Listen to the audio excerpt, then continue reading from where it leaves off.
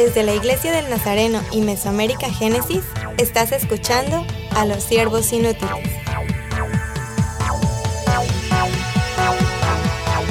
Saludos otra vez.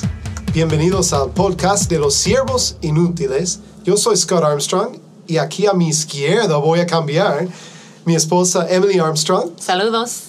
José Luis Acevedo está por ahí. Mucho gusto.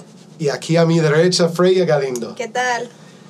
Hemos hablado en estos días y en el episodio anterior sobre la ciudad, sobre el ambiente urbano. Y vamos a continuar esta discusión, tal vez debo decir conversación, ¿verdad? Pero, o vamos a discutir. Debate. Freya sí va a discutir. Ella vino al cuarto y dijo, yo quiero pelear. Guante puesto. Dice. Eso no es verdad. Sí. Ni tiene guantes. No tengo. Sí. Bueno, pero vamos a estar tocando especialmente esta vez qué puede hacer, qué podemos hacer como iglesia en este ambiente.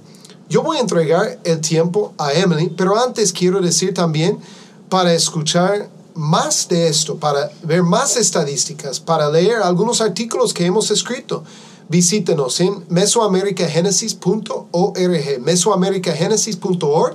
También encuéntranos en iTunes, en Google Play, en Stitcher y además en Facebook. Emily, guíanos. Sí, yo voy a hacer recomendación también que si no han escuchado el episodio número 11, que pongan en pausa este podcast y que buscan el primero, ¿verdad? Porque esa es una continuación. Hay que entender lo que es la cultura de la ciudad para entender esa conversación que vamos a tener. Porque lo que quiero hablar con ustedes en esta tarde es cómo se ve la iglesia urbana. Hablamos un poco de la cultura urbana y antes de hablar de la iglesia, yo quiero saber de ustedes cuál es su trasfondo de la ciudad. Y yo empiezo conmigo.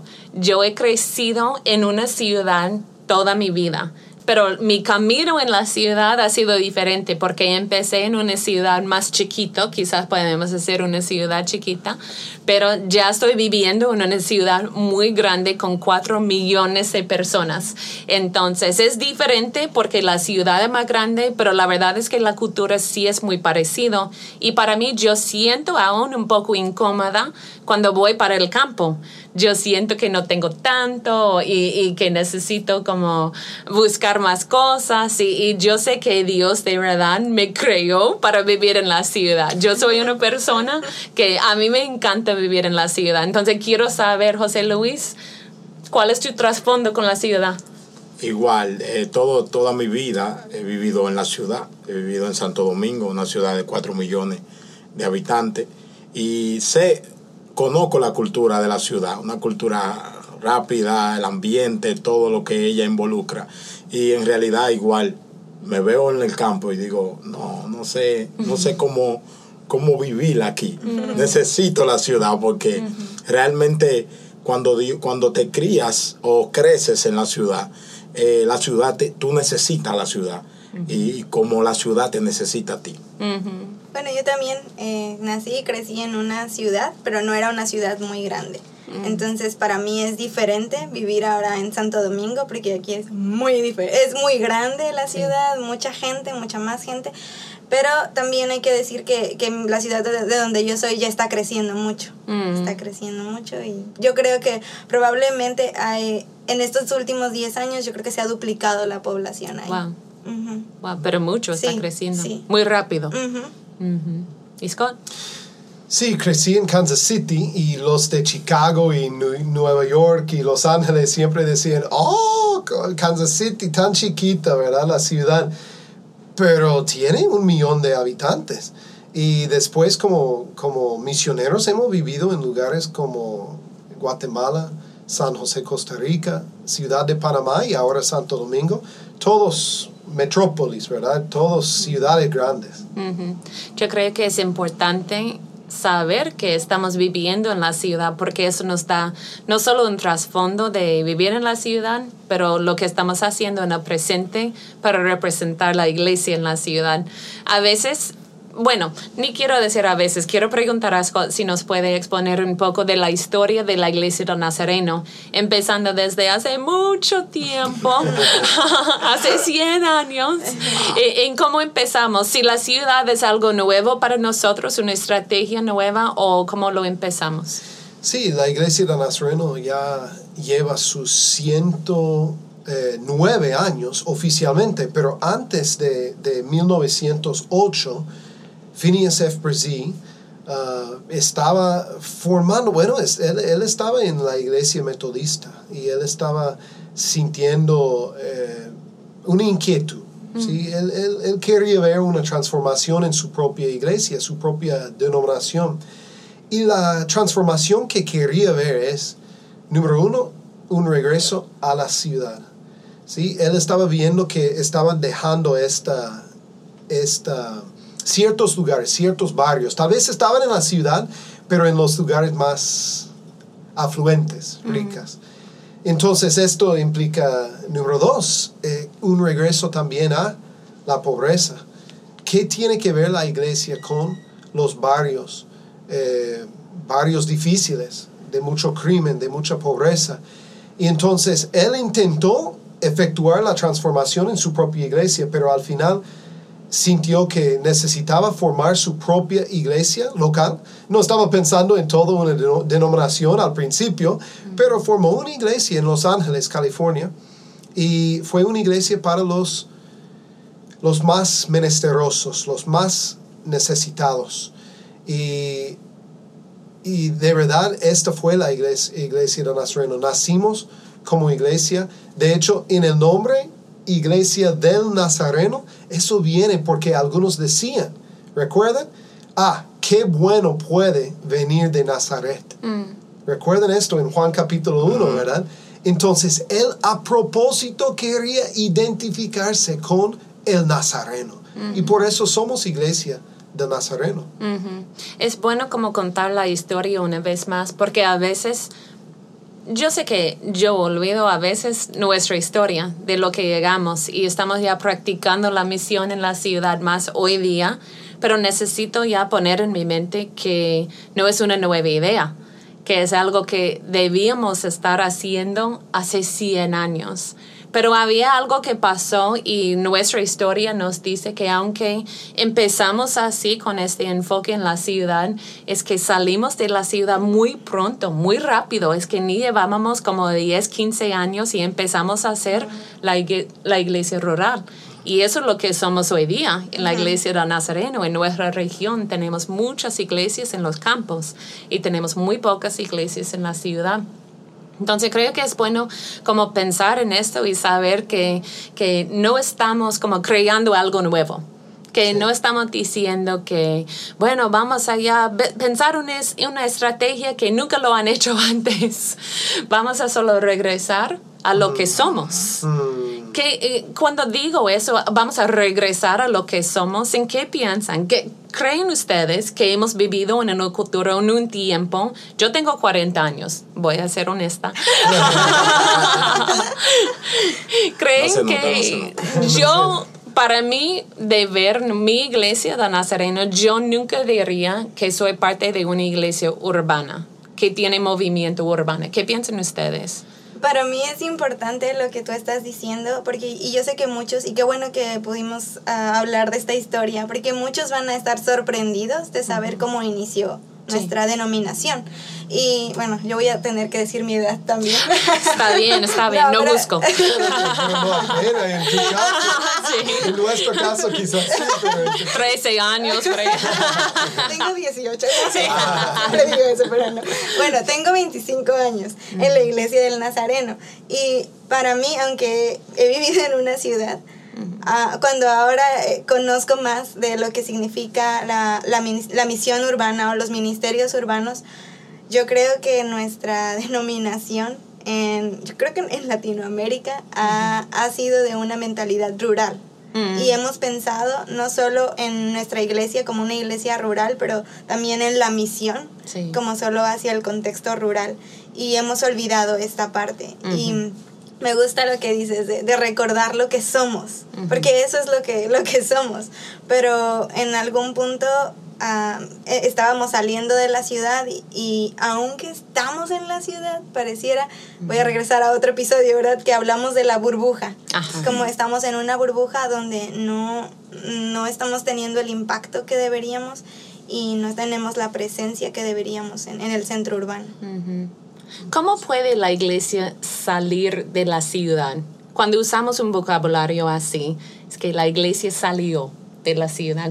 ¿Qué queremos decir por eso? Bueno, que se ha enfocado, su enfoque está fuera de la ciudad. O sea, su visión ha salido a la parte rural, a los campos, porque se interpreta que la expansión o la multiplicación de la iglesia, en plantación cuando me refiero, está en fundarla en otros lugares, lejos. O sea, no en la ciudad, no ponerla, a 100 kilómetros de aquí tenemos una iglesia, por ejemplo, en la ciudad, sino que se interpreta que si voy a expandirme, voy a plantar una iglesia, tiene que ser lejana. Sí. Tiene que ser en un campo, por allá, en una montaña, alcanzar a aquellos que no tienen al Señor. Aquí no, aquí hay demasiada iglesia, demasiado concilio. ¿Para qué vamos a querer otra iglesia aquí en la ciudad? No, vamos a llevarla al campo de allá, de la montaña. Y estamos olvidándonos de que nuestro enfoque debe ser donde estamos, o sea, de donde somos y de donde hemos crecido. Sí. A veces literalmente nos hemos mudado, hemos salido de la ciudad, porque cuando la comunidad cambia y no queremos cambiar nosotros, entonces es más cómodo, pues todos vivimos en otro lugar porque no nos gusta vivir más en este lugar. Tal vez nuestros padres sí, pero ahora no, ya hemos cambiado. Entonces vamos a comprar otro terreno, vamos a construir otro templo y en el pasado, en nuestra historia, literalmente a veces hemos salido de la ciudad. Pero me gusta lo que mencionas, José Luis, porque es de mentalidad también. A veces nos quedamos, pero pensamos y nos portamos como si fuera hace años. Cuando el barrio ha cambiado, la ciudad es enorme, pero nuestra mentalidad todavía es rural. Sí, entonces vamos a bajar la conversación un poco, ¿ok? Quiero que empecemos a pensar en lo que es la iglesia urbana entonces. Y quiero hacerles, no una pregunta, un ejemplo de una conversación que tenía hace 3 años, quizás 4 años, en un país con uno de nuestros líderes. Y él me estaba diciendo que tenemos una estrategia de plantación de iglesias para el país entero. Y queremos ver 150 iglesias plantadas para el año 2020. Y le dije, ay, hermano, que felicidades, y eso es buenísimo, debemos tener una estrategia así. Y él empezó a decirme las zonas que estaba pensando en las iglesias. Y las zonas rurales, las zonas de los campos, estaban esperando como 25 nuevas iglesias. Y la ciudad, como gran ciudad, tenían esperanza de 5 iglesias. La ciudad con más población. Y le hice la pregunta, ¿y por qué solo 5 congregaciones en la ciudad, pero 25 en las otras áreas? Y él me decía, es que es demasiado difícil plantar la iglesia en la ciudad. Wow. ¿Qué piensan ustedes cuando se escucha una historia así? ¿Qué les llega a la mente? Sí es más difícil. Sí, No, sí. Me da pena escucharlo, pero él tiene razón. Porque plantando iglesias, honestamente, son lugares donde ladrones se han metido para robar nuestras cosas. Algo que puede pasar en el campo también, pero lo hemos visto mucho más en la ciudad. A veces tenemos un templo que está cerca de un bar. Y la iglesia de ese templo dice, no queremos movernos, porque no nos gusta. Y yo digo, pero están en el lugar correcto. Sí. Entonces sí es más difícil en algunos sentidos. Pero wow, yo quiero quedarme todavía. Solo por ser difícil no significa que no es nuestro llamado. Pero es que muchas veces la iglesia, como iglesia pensamos que los retos que tenemos frente a nosotros son mucho mayores y nos rebasan, y creemos que es feo decir eso, pero como que Dios no fuera poderoso para poder contrarrestar lo que los desafíos que tenemos en la ciudad. Sí. Entonces nos da miedo y decimos, no creo que podemos. Así que o seguimos en nuestra burbuja, o entonces mudamos el templo, o hacemos otra cosa, pero que no podemos nosotros influir en esa realidad. No tenemos como herramientas, no sé. Y entonces decidimos no hacer nada. Y por eso es que esa parte de nuestra mentalidad necesita cambiar. También el concepto de iglesia que hablábamos en otros episodios, que pensamos, vamos a plantar una iglesia y pensamos en un templo. Sí. Y a estar la ciudad con tan estrecha de espacio, a encontrar un local acogedor para comenzar una iglesia, se hace difícil. Sí. Entonces digo, wow, qué difícil es. Entonces, ¿cómo empiezo? ¿Cómo inicio? Entonces, por la mentalidad de que tiene que ser un templo al inicio, desde el comienzo, también se torna un poco cuesta arriba cuando tenemos esa mentalidad. Sí. Entonces, si ustedes van a plantar una iglesia, voy a ponerles en esos zapatos, ¿verdad? Que cada uno de ustedes están plantando. Estamos haciéndolo. Sí. O lo han hecho en el pasado, si no lo están haciendo. Pero ¿cuáles son las cosas que tenemos que tomar en cuenta desde cero? Si están empezando en la ciudad, ¿cuáles son algunos consejos quizás que tienen después de hacerlo o de aprender de lo que ya han hecho que no funcionó? Entonces quizás tienen algunos ejemplos de bueno, eso es lo que hicimos y no funcionó, entonces si lo tendría que hacer de nuevo, lo haría así. No sé si ustedes tienen algo. Un consejo que podría impartir es no enfocarte en un templo en el inicio. Sí. O sea, no enfocarte en que tienes que tener un local, un lugar donde tú llevarle a la gente. Sí. Sino que puedes empezar en cualquier espacio abierto, sea parque, sea una casa, sea un lugar. O sea, el primer consejo es no tener en cuenta un lugar, sino tener en cuenta que las personas es lo importante, predicarle a la persona para tenerla, no importa en el espacio físico que la tengas. Sí, y ese aspecto de espacio, quizás porque no existe, o quizás porque sí existe, pero es muy caro en la ciudad. Quizás vamos a alquilar algo, o quizás vamos a comprar algo, pero de pensar que, bueno, es que necesito la mitad de $1,000,000 para iniciar la iglesia. ¿Quién va a empezar con esa cantidad de dinero? Casi nadie. Entonces, y no estamos exagerando, porque en ciertos lugares suena excelente decir queremos tener una iglesia ahí. Sí. Pero no, ya básicamente son millones de pesos o de dólares. Sí. Ajá. ¿Qué más? ¿Cómo se ve la iglesia urbana? Bueno, un principio misionero que usamos es la observación. Entonces necesitamos observar la gente, lo que está haciendo, cuáles son las actividades, en qué trabajan y todo eso, para nosotros también encontrarlas en los momentos donde ellas tienen tiempo, ¿verdad? No ser como imprudentes o algo así. Y otra vez los métodos tienen que cambiar. Yo quiero mencionar algo que alguien nos escribió, una pregunta que alguien nos hizo en la página de Facebook. ¿Por qué la iglesia sigue evangelizando de la misma manera que hace muchísimos años? ¿Por qué no se están cambiando los métodos?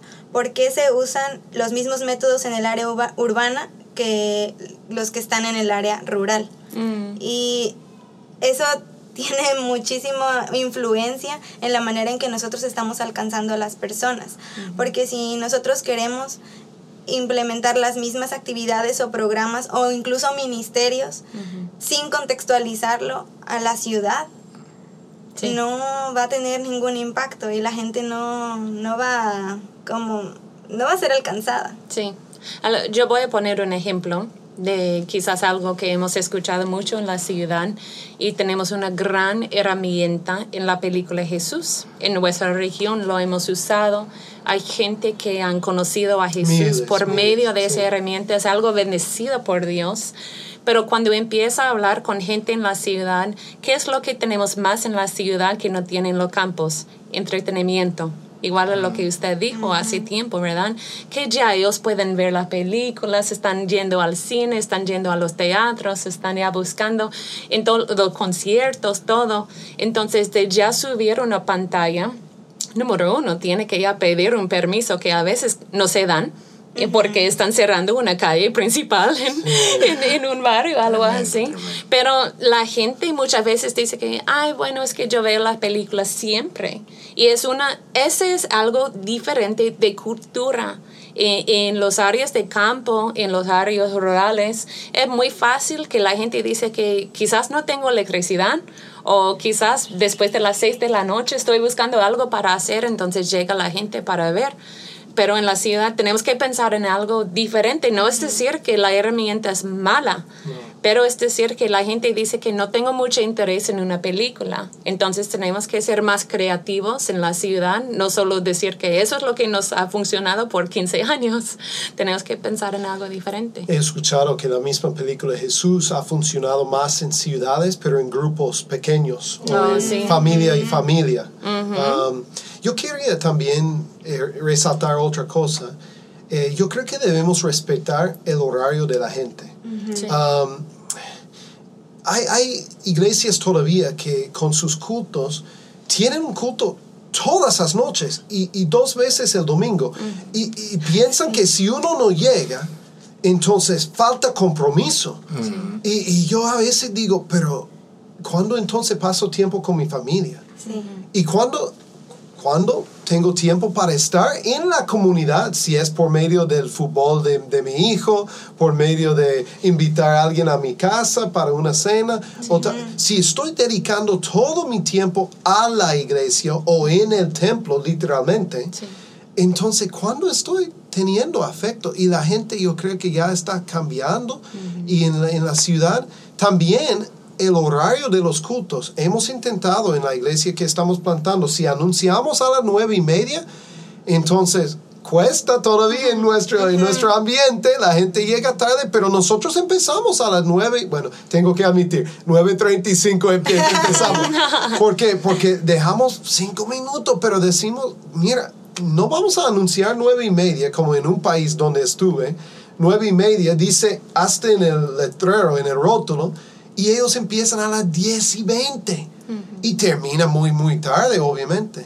Entonces, respetando el horario de la gente, respetando y dándoles otra forma de respetar es cuando ya están dándoles algo sólido y creativo. Eso, si ellos van a estar solo 1:30 conmigo, entonces yo voy a asegurar y darles algo que va a alimentarles, pero también que va a retarles, inspirarlos, para que ellos no salgan diciendo, ay, eso no valió. Pero una hora perdida. Ajá, pero es que eso pasa mucho. La parte de tener los 2 cultos el domingo en nuestra cultura latinoamericana es como, todo el mundo hace 2 cultos el domingo, pero ¿cuál es el punto?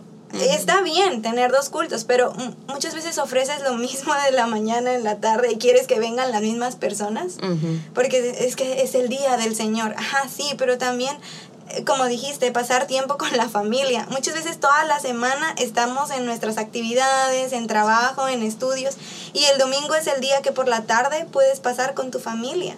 Y no se puede porque entonces tenemos que ir al templo, ¿verdad? Está el culto, está la actividad. Entonces, no sé, son cosas que a veces pensamos como que hasta llegan a ser malas, pero ¿cuál es el propósito? ¿No? Sí. Y de nuevo lo que estoy escuchando de ustedes dos es que una conversación así se basa en las relaciones y se hace relación en una forma diferente en ambientes rurales que se hace relación en ambientes urbanos. Y muchas de las relaciones hay que ser muy intencional en la ciudad porque los horarios son tan apretados. Entonces, si yo no estoy aprovechando cada vez que voy al supermercado para conocer la misma chica que está en la caja, O si no estoy aprovechando ese área en donde estoy comprando mi café, ya rapidito, tengo 5 minutos, pero yo puedo fomentar una relación con la misma el mismo chico que está sirviéndome mi café. Pero esa es la forma de relacionarse en la ciudad. Entonces tenemos que ya respetar esto en la iglesia igual, que hacemos relación diferente.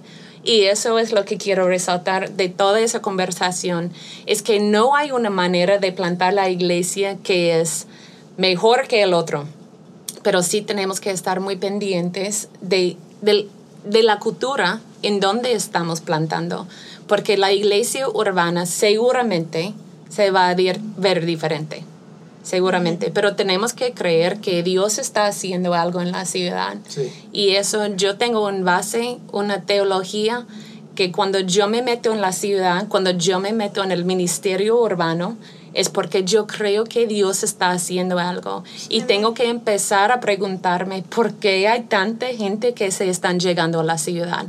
Y si la iglesia no está respondiendo, es que la iglesia no está conectada con lo que Dios está haciendo, porque ya las estadísticas nos dicen que la ciudad está repleta de personas quienes necesitan conocer las buenas nuevas. Ya la gente existe, entonces ya nos toca a nosotros ser la iglesia que se puede comunicar esto con la gente que ya existe en nuestras ciudades. Sí. Hay mucho que podemos hablar de eso. Me encanta hablar. Si ustedes quieren escribirme en la página de Facebook, me encanta tener esa conversación. Pero vamos a cerrar este tiempo de este episodio de podcast. Gracias por escucharnos, gracias por ser un oyente muy fiel. Esperamos que ustedes estén compartiendo esa información con sus iglesias, con sus comunidades, y que no solo están escuchando la conversación que nosotros estamos teniendo, queremos que ustedes tengan la conversación también y que se pongan en acción en sus propias comunidades. Vamos a cerrar este tiempo diciendo adiós de los siervos inútiles. Yo soy muy inútil aún con el vocabulario. Soy Emily Armstrong. Yo soy Scott Armstrong. Yo soy Freya Galindo. Yo soy José Luis Acevedo. Y nos vemos en el próximo.